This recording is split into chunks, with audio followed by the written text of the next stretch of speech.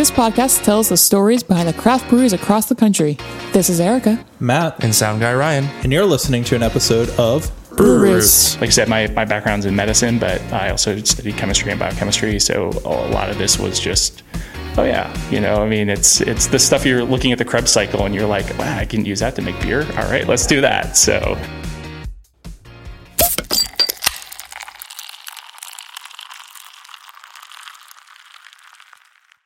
Well, that sounded a lot different, and by the time this episode releases, this will probably be the first time that we heard that new intro, thanks to Sound Guy Ryan. But hell yeah. And his mad skills. I can imagine that it sounds amazing, because at this very moment, we have no clue how it sounds. It sounded pretty good a cappella, though. Yeah. So, Oh, yeah. yeah. I'm very excited. Yeah, but I'm pretty pumped.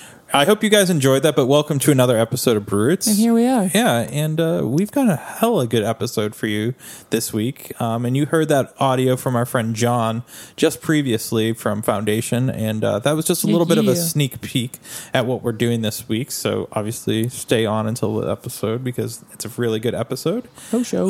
And it's actually the last episode featuring audio from Emily. So pour some out for Emily. Yeah. Hell yeah. Yeah, so Let's do that. well, what are we drinking this week? What have you been up to this week? So much Work. Always. or- yeah, yeah. you guys have been working a lot. Gigs. man. Yeah, just tons of gigs. I've actually found a new love. Truly.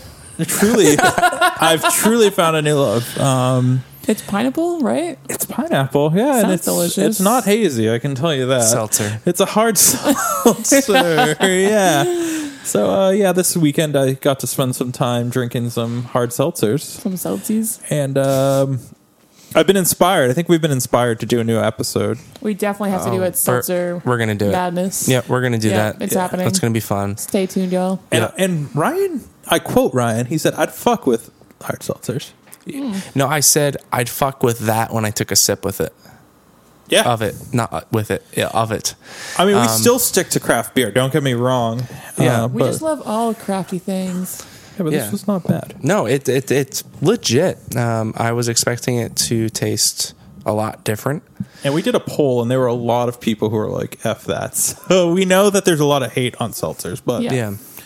whatever. Whatevs. But other than that, I've been drinking hard seltzers, and I did have awesome IPA from Finback. Nice.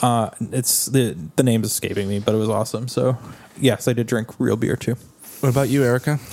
Yeah, so just been living it up. Kickball with the peoples, Oh yeah, the breweries. you got brewers. you got that Pink Boots beer. And the Pink Boots beer. Yeah, so was it from Fort Hill? Yeah, Is that what it is? Yeah. There's a Pink Boots beer, and it was good. It was made with hibiscus, which I feel like is kind of overdone at this point, but I still love a good hibiscus beer. oh, it's so when it's executed good, it's so good. Yeah, yeah. It's so good. And that was solid. So I was pretty pumped. And Ryan, what have you been drinking?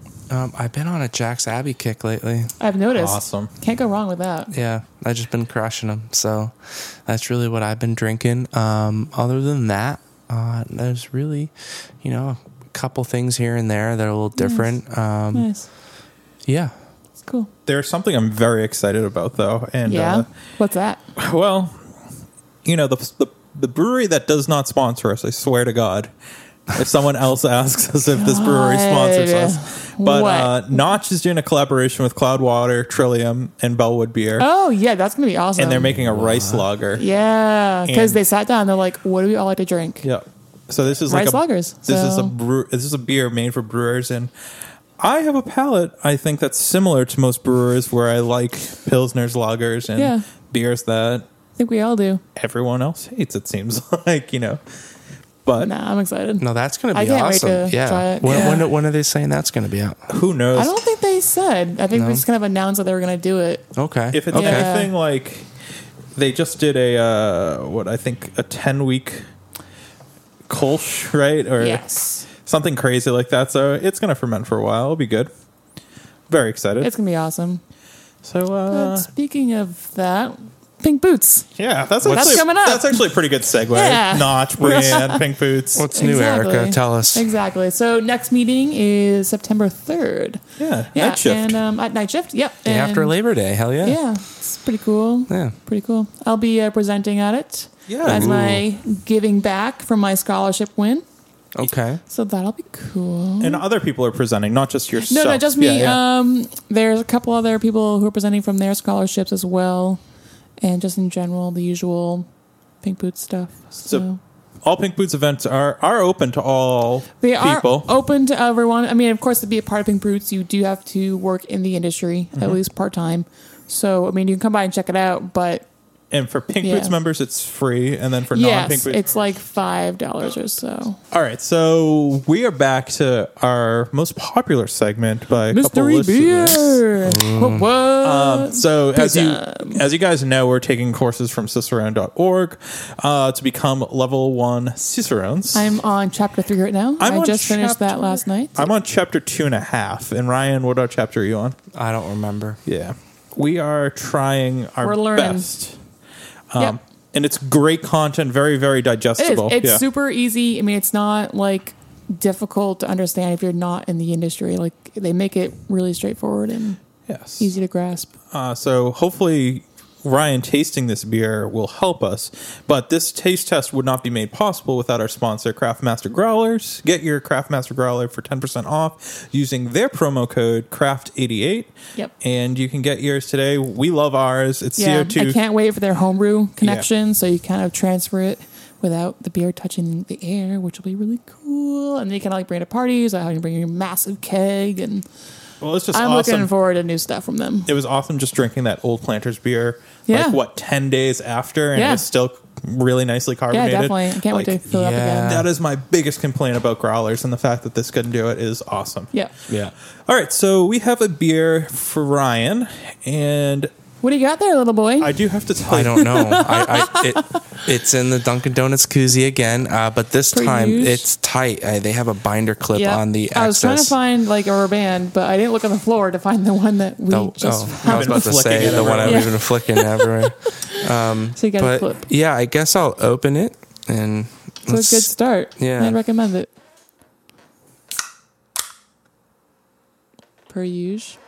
Does a great crack. So this beer came from the depths of my mini fridge. The depths of your mini fridge. It's a fresher boy. Sure it is. All right. Well, first of all, I need to... Ooh, you need to... The clip has been discarded. Yeah, well, because I'm tasting the fucking koozie. The beer is koozie flavored. So what are you tasting off the bat, Ryan? Hops. Hops. All right. Lots of them. And do you smell hops as well? What is the nose like? It smells like an IPA of sorts. Oh, okay. Cool. Yeah. Cool.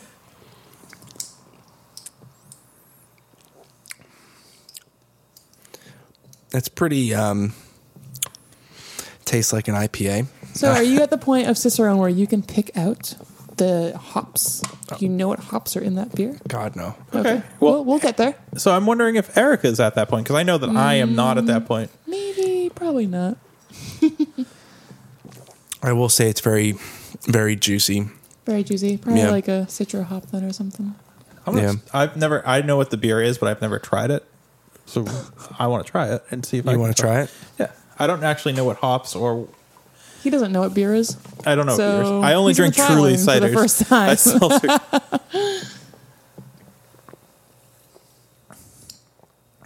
Yeah. I would say... It's cool. Nice. I'd say Citra hops. Yeah. If I had to guess. You know, only being a level, Not even a level. We're not even a level. We are below level. 0.25% Cicerone level. All right. So what do you think? You ready to... Do the reveal, Ryan. I'm going to say it's a New England IPA. I you know what? That is a strong guess. I truthfully don't actually. I know it's one of those in words. the IPA family. Yeah, it's an most IPA. likely. Reveal the beer. Would you actually, knowing this beer, would you get it again? Would I get it again? Probably not. Probably not. Yeah. What's keeping you back? It tastes like all the same. So it's nothing. Yeah, nothing special in my opinion. Cool. I'd say that the alcohol content's probably like 7.5 or 8. I'd agree. I would agree with that. Yeah. All right, reveal that baby. Just says IPA. It's a Mother Road Brewing Company, Tower Station, and APV is 7.3. Good. And where's that out of? I think that's Texas. Ooh, It's either Texas or South Carolina. Station. It's probably on the side of the can here. Arizona, Flagstaff, Arizona. Interesting. Nice. Yeah. Fun can art. Cool. But yeah, I mean it. Oh, you it know just- what? I got that. I know. I got that from the Got Hops Pan Mass Challenge. Yeah. Oh, Yeah. Awesome. Nice. Yeah. And I mean, shout out it- to Got Hops. Yeah. Shout out. Yep, stickers are on my case now. Yeah. So And he yeah. completed his race last weekend or 2 weekends did. ago. So awesome! Raised a ton of money for a worthwhile. Just hit my microphone. I'm not gonna even bother getting rid of that. Yeah. So pretty decent beer. I agree, though. That does taste like. It tastes like a New England IPA, right? Yeah, and it's just. It's hard with IPAs at this point. Yeah. There's so many out there, and trying to deviate from the norm without being too weird. Yeah. Solid IPA. I definitely think if you were at a brewery and that was available, you'd be happy with that. Yeah, I mean, I would definitely be happy with it, but it's something that now that I've said I've had it, Yeah. I probably wouldn't get it again. Yeah. I'd like to taste it on draft. Well, It was canned in May. Oh, so it's super fresh. So it's not crazy fresh. Technically, the best by date, because they do that apparently, was August 7th. So We're right within that. we're kind of right within that. Nonetheless, it didn't re-ferment. We know that. We know that because I noticed that. Who posted about that this week? That mean girl. Yeah, the Beer Mama. Beer Mama. Shout out to Beer Mama. We're tagging everyone Yeah, in this I week's guess so. post. Yeah, she talked about it. And when beer re-ferments, sometimes the cans explode. Yeah. So when it goes from a cold to a hot. warm environment. Yep. It will cause savage. Right? Yeah. So before we go on to the episode featuring Foundation Brewing, we got a couple messages from our lovely, lovely sponsors. Yeah, So- and until next week, cheers. Hey guys! This week's episode featuring our friends Foundation could not be made possible without our sponsor, Shirts on Tapped. Each month, they team up with a brewery and create a custom shirt and deliver it to your doorstep along with stickers and coupons. Sign up today using our promo code BrewRoots. to get $5 off your first order. Head on over to Shirts on Tap today.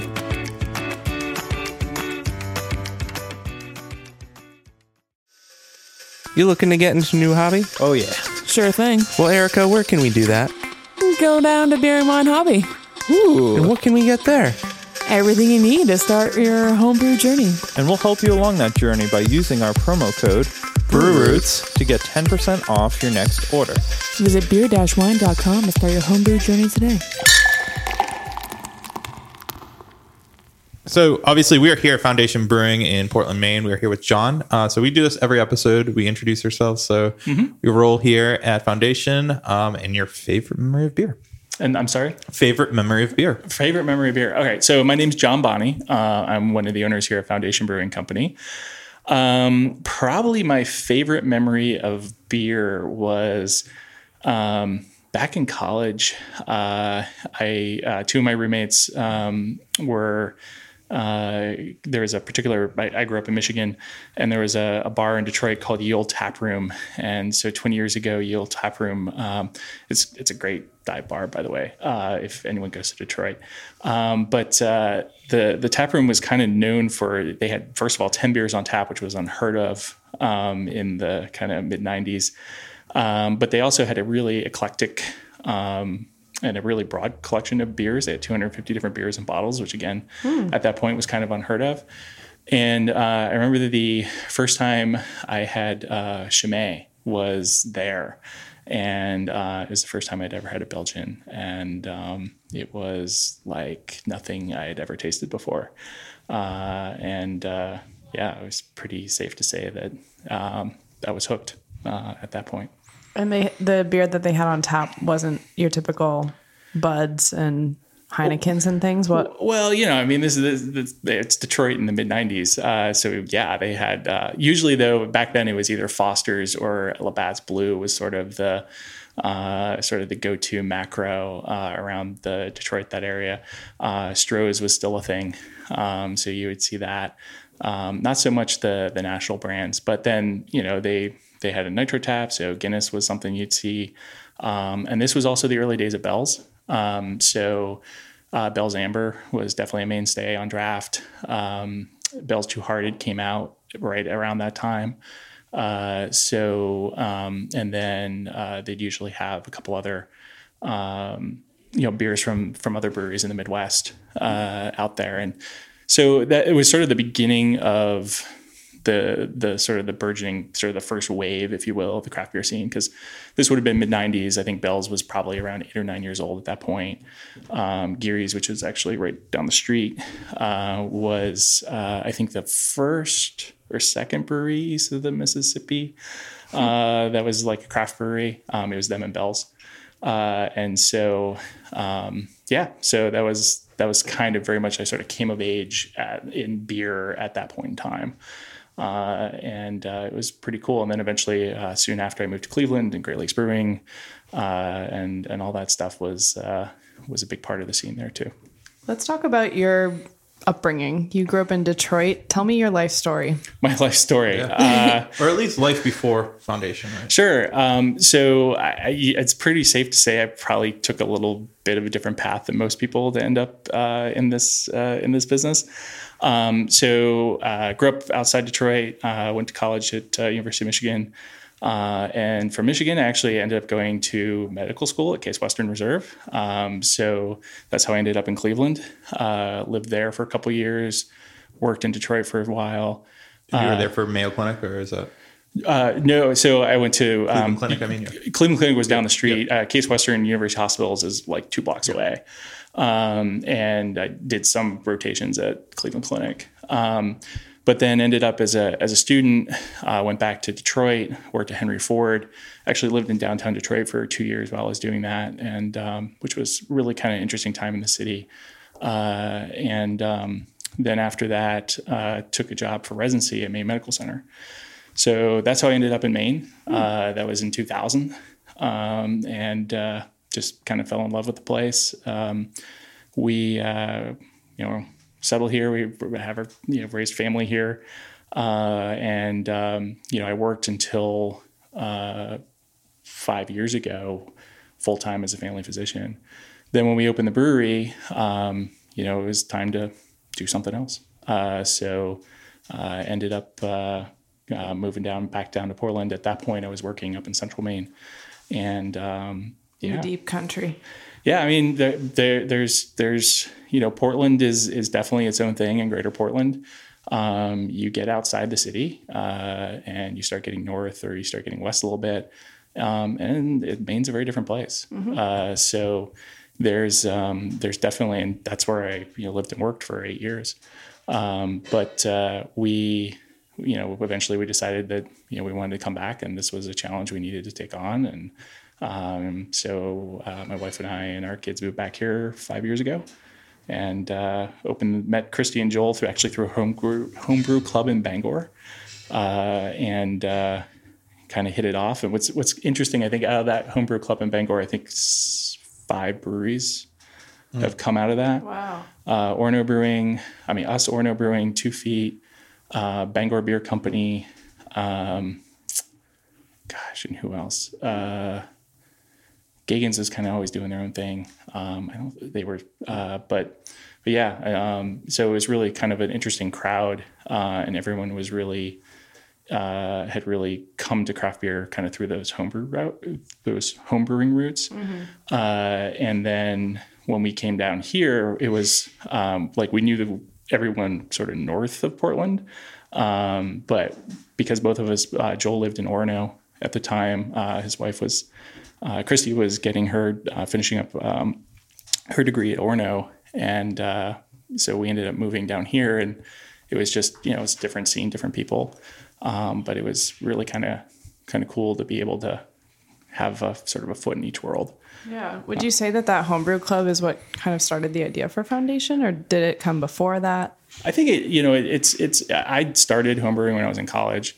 And like I said, I went to University of Michigan, and there's one of the oldest homebrew clubs in the country is based out of Ann Arbor. And so I met those guys early on, and they sort of got me into that. And back then, I mean, so again, this is mid-90s. Your options in beer were they were pretty limited. I mean, like I said, you had Bell's, but this is like the early days of all that. A lot of what was being looked to was import. So you were getting a lot of Belgian beers coming in, a lot of German beers coming in, a lot of English beers, because people were just sort of looking for anything that was really different. That's where you get your variety. Right. Yeah. And then you sort of learn from that and sort of grow and kind of go along. And then, of course, the Joy of Homebrewing by Charlie Papazian was definitely the sort of the gateway for so many people to really start to understand this.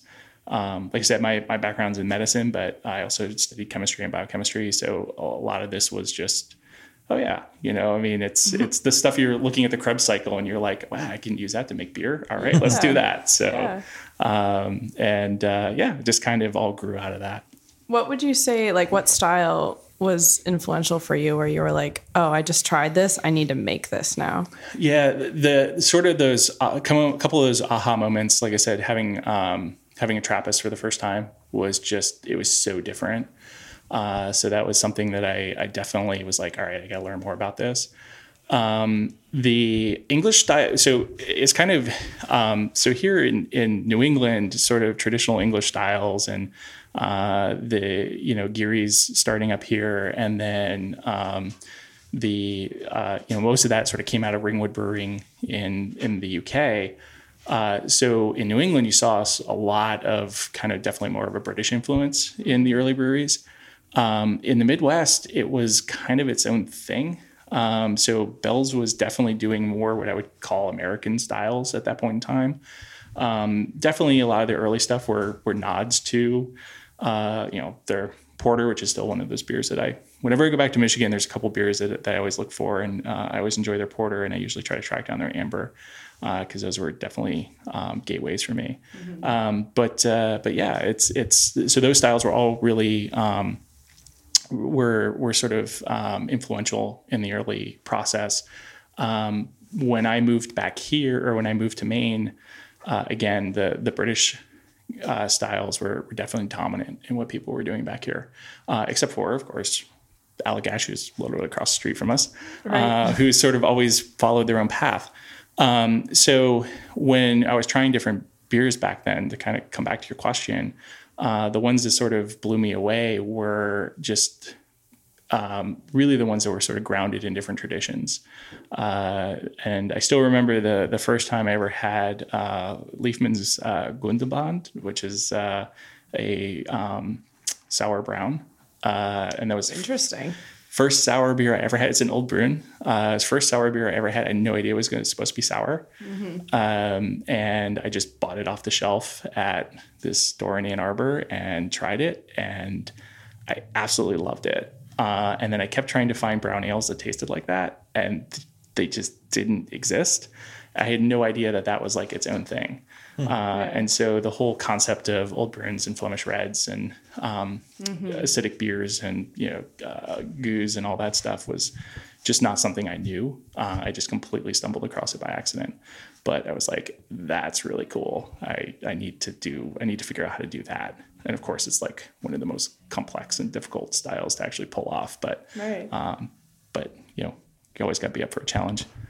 When did brewing become more of a career path than a hobby for you? Yeah. So for me personally, like I said, my background's in medicine. I was working as a physician, and it was really probably 6 or 7 years ago, when through this homebrew club and through this process and, kind of, and everyone's sort of talking to each other. And I think at that point, the concept of opening a brewery was certainly not a unique thought. So Joel and I started talking more and more about it. And there was I think probably about 7 years ago. And what I did was I actually ended up taking a class through the American Brewers Guild in Vermont, and they have an engineering and scientific background course. And so again, I never worked commercially in a brewery or had any of that, but I always understood the concept and the science behind it, and and things like how to CIP and why that works and all those things. It's just that all comes. I used to do all that when I worked in summers in chem labs and things like that. So it was a pretty it was the concepts weren't hard, but there's always the difference between conceptually doing something and then practically doing something. Lots of people are really, really good cooks at home, but put them on a line in a busy kitchen and it's a whole different ballgame. So, that was the piece that me personally, I was like, all right, well, how do we sort of cross that? And so the American Brewers Guild was sort of the first step to that. And while we were doing that, Joel had an opportunity to, he was good friends with Ben Lowe, who at that time, Ben was the head brewer at Baxter. Mm-hmm. And Ben is opening up his own place in Auburn called Side by Each. But Ben used to run the brewery at Gritty's downtown. Mm-hmm. And so that's where they met. And Ben was like, all right, I'll show you how it actually works. So the guys at Baxter were just super awesome and took him in for a little bit. And basically he did if you will, an unpaid internship at that point. But they kind of showed him the ropes. So he sort of came at it from the practical side. Right. And here kind of joined forces and here we are. Was there advice that you'd want to give your present day self, tell yourself 7 years ago?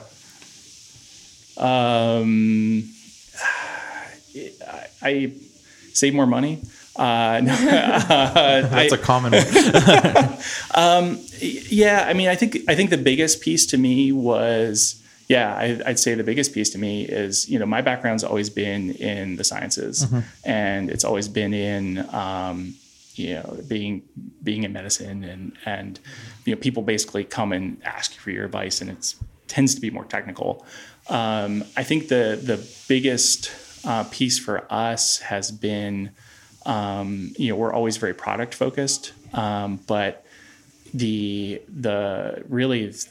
branding and the marketing side of things has been really fun to kind of get your head around. Because again, I never worked in that world. And so we work with we work with a really cool design firm here, and Pulley Associates, and talking with David, who's just this incredibly bright guy, who has this incredibly diverse, background of experiences. But here he is, he started life in zoology. He ended up as a cabinet maker, and now he runs a design firm. And just starting to sort of get your head around how that whole piece of the world really works has been just a lot of fun for me, because it's just such a different challenge. I do have to say, I love your can art. Very minimal, but it's effective. Mm-hmm. Thank you. Yeah, I mean, that was very much our goal is, we tend to gravitate towards modern design, and tend to really like very clean, stripped down, and we're not trying to hide anything. It's like, here it is. We've loved how it's worked out, and that was very much a discussion with David and his crew, and I think they really nailed it. Yeah. Speaking of branding, tell me a little bit about the name behind Foundation. Sure. So there's, if you haven't figured it out, we tend to be a little bit on the geekier side.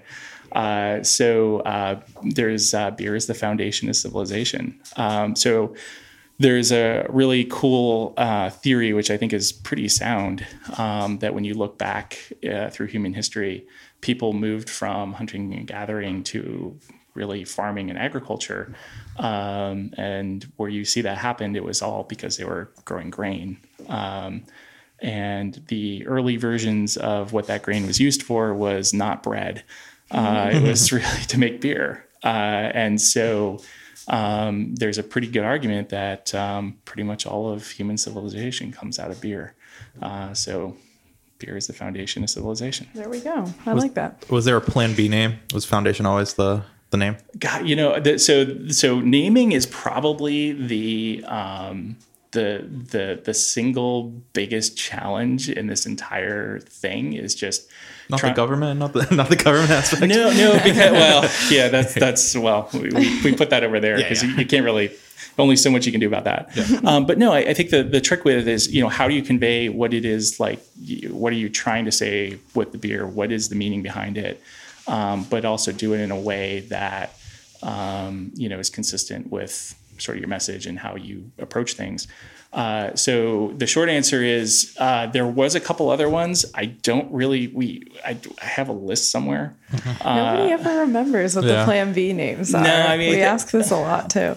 I think once you get it, you're just like, yep, let's run with it. Let's just go with it. I mean, there's so much you're constantly doing. You quickly I don't need that information anymore, and you just kind of dump it and move on. Energy conservation, right? Yep. What would you say the main beer scene is like? Is it double IPAs or what is it? So I think Maine's a little bit different because our lead dog in this state is Allagash. And Allagash which is 200 feet from us, right? Which is we're across the parking lot. Yeah. And not only are they the lead dog as far as I think now in production, they are very much the folks that foster and sort of help create this entire community that we have here. If you have a chance to talk with Jason or Rob or any of those guys over there, just A, super classy, good people, and B, there's clearly an ethos of, pay it forward. And so I remember our very first brew day, Dee Dee, who was no longer with Allagash, but she was with them at that point. She had brewed there for a long time, and most people in Portland in the beer scene know Dee Dee. Kind of wandered over, and she's like, "So, if you guys need any help, just let us know." And of course, the first day we needed help, and they, they gave us this piece of equipment to borrow. And it's basically a thermal probe with a 4-foot long probe to check mash temperatures. And, they let us borrow it. And, it's just one of those things where that was sort of set the tone for everything. So here in Maine, we're coming up on 5 years. Bissell and Austin we all opened within months of each other.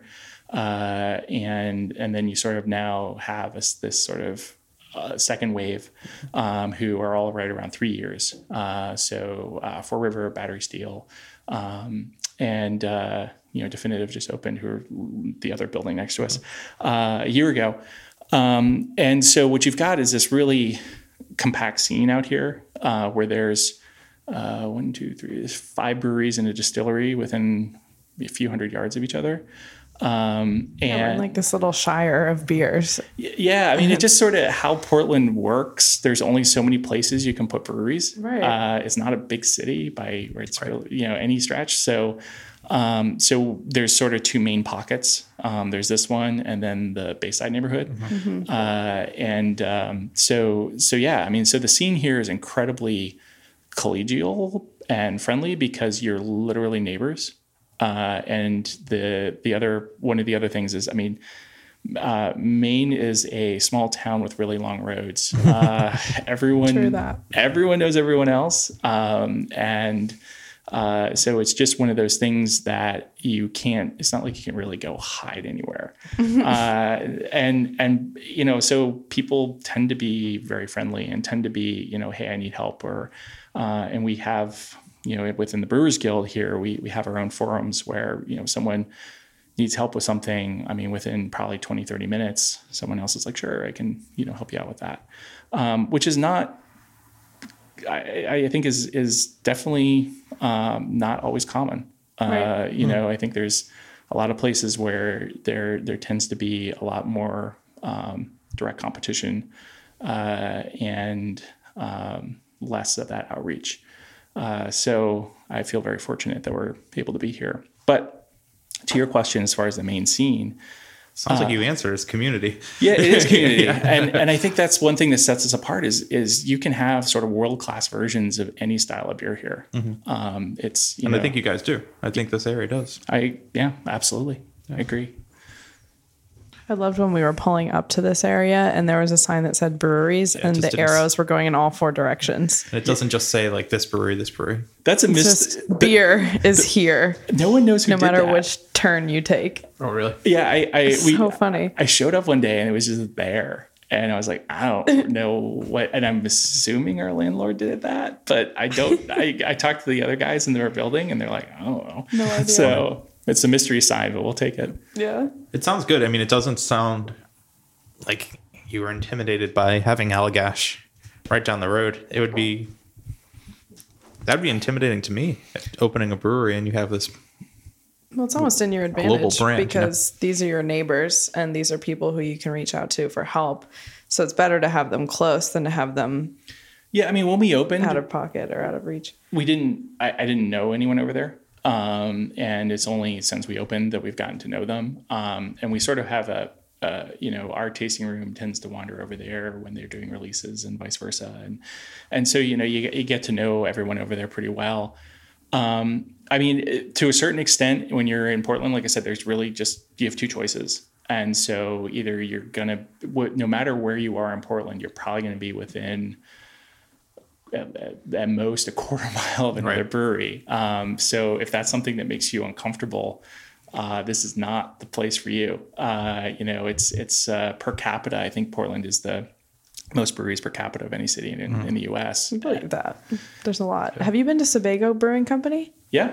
You like that? So I know Kai really well, and they have they built their new brewery out in Gorham. Their previous brewery was also out in Gorham, but yeah, and Kai, and again, to the point, within the second week that we opened, Kai walked in here. So for Kai Adams, who's one of the owners of Sebago, walked in our front door. I have no idea who this guy is. And he just starts chatting with us. And by the, end of the visit, it was very much the same thing. It's like, if you guys need any help, if you guys need anything, here's my card, please feel free to reach out.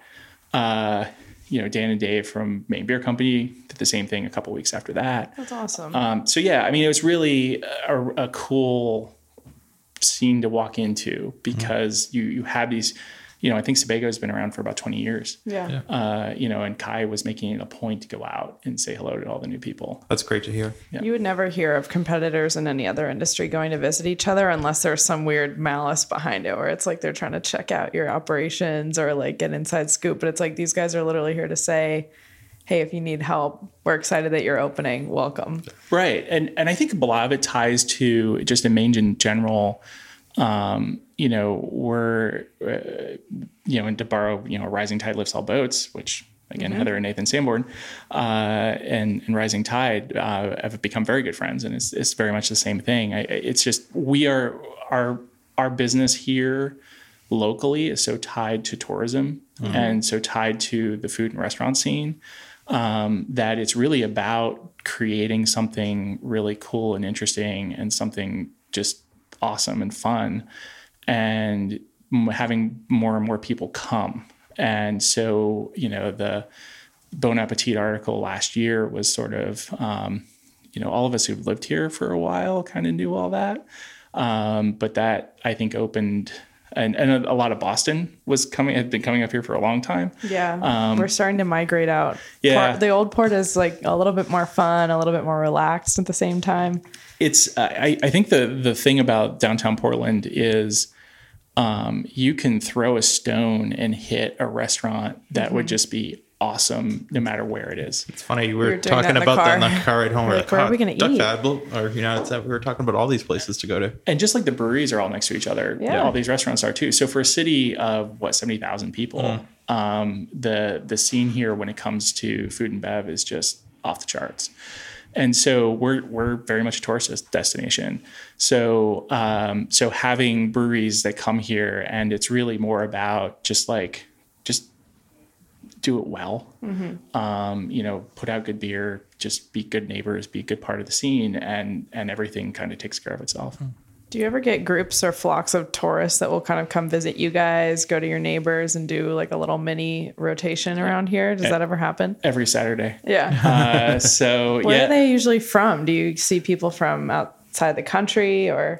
Yeah, I mean, so most of the folks who live in Maine tend to come out here after work. Yeah. So we tend to have more of and not that, or like if they have like I do this, like I don't typically go to lobster pounds unless I have family visiting or things like that. And because they're like, hey, they want to go do this. And there's a lot of really fun, cool places to go. It's like, all right, let's go do this. But so this has become sort of a destination for people who are into craft beer. And so they'll come here and just because, like I said, you're within 100 yards, you're hitting 5 breweries and a distillery. And so what happens is they'll kind of, and because of, with Uber and the fact that I was about to ask about the Ubers. Yeah. That's so funny that you say that. No, I mean, Uber and Lyft has, and again, you can be downtown in the Old Port in 15 minutes from where we are right now. And when people ask, oh, where are you in Portland? I'm like, well, if you know where the water is, you're about as far as you can possibly get and still be in the city. Cause we're on the very western edge of town. And so what happens is people will come out, they'll get dropped off, they'll go wander around, we'll have tour buses show up. Wow. It's become quite a thing. So the weekends tend to be more the out of towners. And you just walk through the parking lot and you'll see a lot of Massachusetts plates, a lot of Connecticut plates, a lot of New York. That's really probably in the last 2 years, the amount of New York plates has just really skyrocketed. How do you try to stay true to your core Monday through Friday people who come, or Monday through Thursday people who come after work and maybe want to have the house lager, and then you have your people that come on Friday, Saturday, Sunday who are, juicy IPA crazy, or is it hard? No, I mean, I think for us, that's sort of one of the things that we really try to focus on is having a breadth of styles and different things that we can do. I mean, we're sitting here drinking a mixed fermentation barrel-aged saison, and then you're drinking our Helles Lager, and I have cans of Epiphany in the cooler next to us, and so we do obviously IPAs are the style that drives American craft beer. And thank you for saying that. Well, people dance around it sometimes, right? No, I mean, you just walk into just a solid fact. Walk into a bar, and if they have 12 taps, count how many of them are IPAs or hoppy. Yeah. It's probably like love it or hate it, but it's probably gonna be half of them. Yeah. And we often get that question is like, well, and so we definitely make, I mean, IPA is something we love doing, and there's flavor profiles and things that you can really, it can be just a blast to kind of really figure out. But it's also what craft beer drinkers tend to drink in the States. But are there people who love sours? Are there people who love stouts? Are there people who absolutely? So, for us, that's, I think, one of our big focuses, not just doing IPAs, but really being able to nail a really good Helles, or being able to really do some cool stuff with mixed firm and barrel aged beers, and, doing a milk stout, just to have something as a different offering. Because when people walk in the door, we have 12 taps. We want almost always we can find something for someone.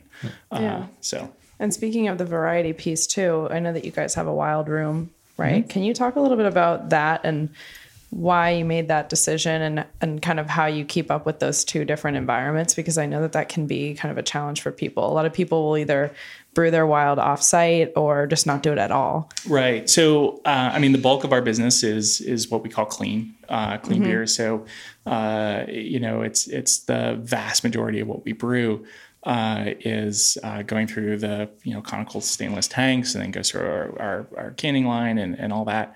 But there is no good reason for us to do wild beer and from a business standpoint. There's just like a pet project. Almost. It is a pet project. There's literally a pet. Yeah, it's I mean alive. there are breweries there's like Oxbow is a good example here just in Maine that's really their focus and that's what they do.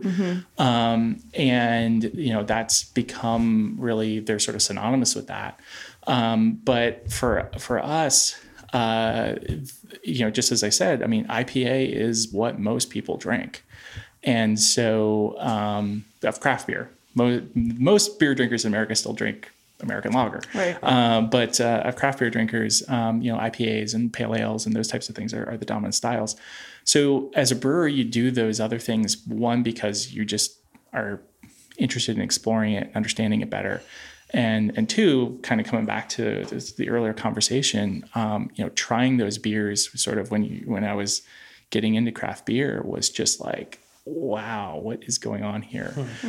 This is nothing quite else tastes or smells like this. Yeah. And it tends to be, depending on the beer, kind of like blue cheese. You may either really love it or you may really hate it. But if you like it, there's nothing quite like it. Yeah. What would you say in the vein you said what Foundation is known for? What beer? Epiphany. Yeah. So I mean, that was definitely the beer that I think put us on most people's radar. When we first opened, our initial focus was actually on saisons. And part of that was a decision. When we first opened, the ability to get the really good hops just didn't exist. So we didn't want to put out products that we couldn't source the right ingredients for. So we decided to focus on other styles that we were really passionate about. And like I said, Belgian styles and saisons are something that I still deeply love.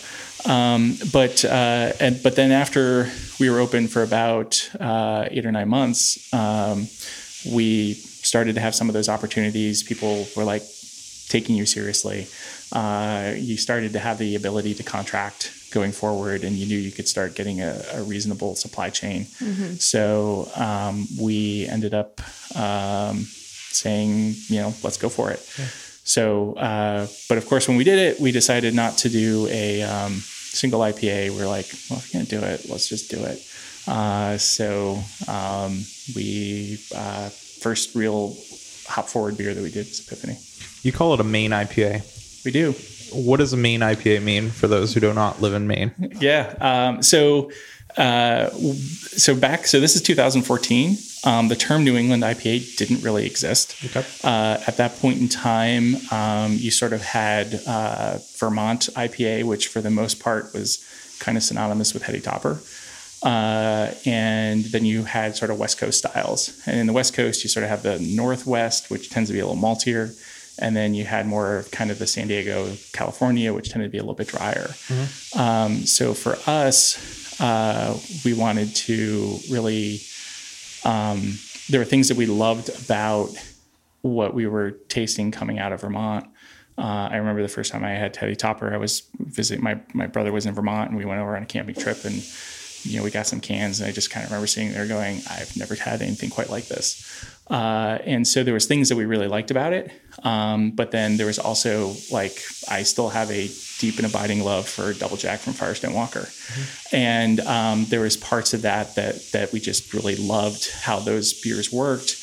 And we wanted to sort of fuse those concepts. So that's why if you kind of read the can, it says East Coast, West Coast. Yep. It was very much sort of inspired by these different schools. And it's kind of a mashup of that. But there really wasn't any term that fit. So we're just like, oh, it's not really an East Coast IPA, and that term's evolved too. Right. Again, East Coast IPA is not the same as it was even 6 months ago. No, well, yeah. I mean, so back in 2014, East Coast IPA, most people were thinking Harpoon. Right. And, which is definitely more British. So we're like, I don't know. So, and that, like I said, coming back to names and expectations behind that and what that really means. So we decided to, because it wasn't really like any of those things, we're like, all right, we're just going to call it a Maine IPA because we're in Maine, and why the hell not? Right. It doesn't really fit a box. All right. So we do this every episode. We get to know you a little bit on some goofier questions, but what's in your fridge at home? What's in my fridge at home right now? I have I actually have a bottle of this, which is our Panoptic, our mixed fermentation saison. Beautiful label. Yeah. Thank you. It's in a bottle, by the way, for those who don't know. I actually have several cans of our lager because that's often what I tend to drink more. That is what the brewers drink, right? It is very much kind of at the end of the day, you're like, you just kind of want a beer. Yep. I have a can of Swish in my fridge. I have a can of, what was the other? And I just got some beers from Bone Up. They stopped in. So I got some of those at home. They're going to be a future guest of ours coming up pretty soon. So we're excited. So yeah, that's actually what's in my fridge right now. I tend to try to not take too much home because it's just being in the business and whatnot, unless we're having a barbecue, or something like that. But I tend to, when I go home, I actually more than anything tend to not drink beer or wine or anything. I just mostly stick to water and iced tea. Do you have a guilty pleasure beer? Yeah. Pabst. Good answer. It's one of those that, so when I go back to visit my, former college roommates and whatnot, and my friends in Michigan, we'll usually start off with some pretty nice beers and whatnot. But as the night goes on, you're looking for something a little bit lighter, shall we say. So it tends to be Pabst. Labatt Blue is still one of those beers that every now and then, like home. Yeah, it does. I mean, it's just every now and then it's like, all right, I gotta do that. So those are the two that probably fall into my guilty pleasure. Yeah. And our final question, John, what's your proudest moment so far? This can be in life or in brewing.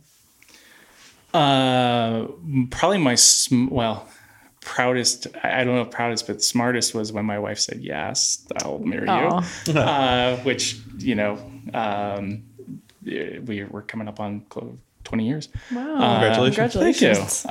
Tell her to listen. She'll hear this. I will. I need the brownie points. Yeah. No, I think, there's to me, life has been very much a journey of sort of setting goals and really kind of being able to do that. Graduating from medical school was one of those sort of life goals, and being able to do that was sort of a huge sort of fulfillment of something I've been trying to do for a very long time. Opening this brewery is probably number 2 on that list from, because again, this was something that was always been a passion and something that you've always sort of loved, and then kind of flipping the switch from, yeah, that'd be fun to, no, we're actually going to do this. Was really a pretty cool thing to be able to do.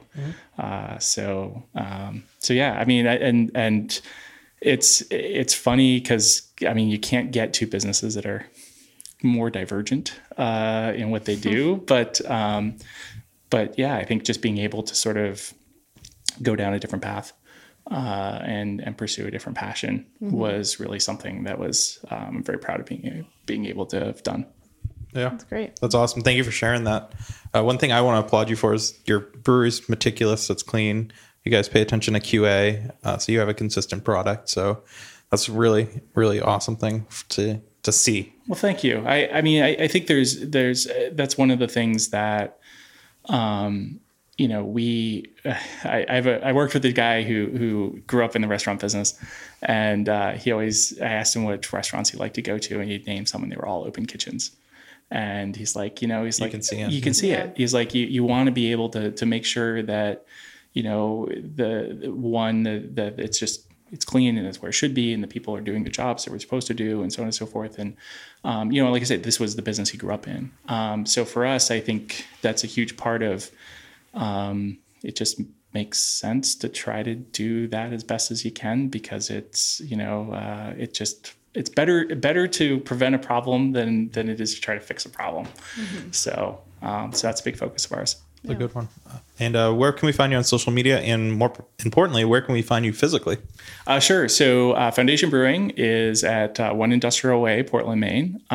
So we're you can find us on Facebook. We're foundationbrew.com is our website. We're also Foundation Brew on Instagram. So those are all good places to track us down. Our beer, our bulk of our business is here in Maine, but we also distribute to Vermont as well as to Massachusetts. So you'll kind of find us down there in Vermont sometimes as well. Yeah. Great. Sounds good. Well done. Thank you so much for your time. Well, thank you. I appreciate it. Yeah. Yeah. Excellent. And until next time, cheers. Cheers. Hey guys, thank you once again for listening to this episode featuring Foundation. I just want to take some time to thank all of our awesome listeners for supporting us throughout all the months of the year with this season. Hell yeah. This is episode 32, right? Yeah. We've had amazing feedback from our listeners, and we want to continue to grow, and we can only do so with your help. So what does that mean for us, Erica? It means you guys need to rate us, subscribe us, and follow us on the socials. Yeah, and that's pretty easy because we have the easiest username, Brewrits, on literally everything. It's not like Brewrits1. We're Brewrits. We are the one. I guess so. So yeah, we have our first content episode coming next week. In a while. Yeah, it's been a while. It's been a while. And we're going to have a special guest, actually, to try to keep the conversation going. So you'll meet them next week. Yeah. I'm very excited. Yeah. Me too, actually. Erica, do we want to let our listeners know what our content episode is, or should we keep it a secret? Nah. No, we're maybe. secret. No, secret. It's just going to be content, and you're just going to want to be there for it. Yeah, so until next week, cheers.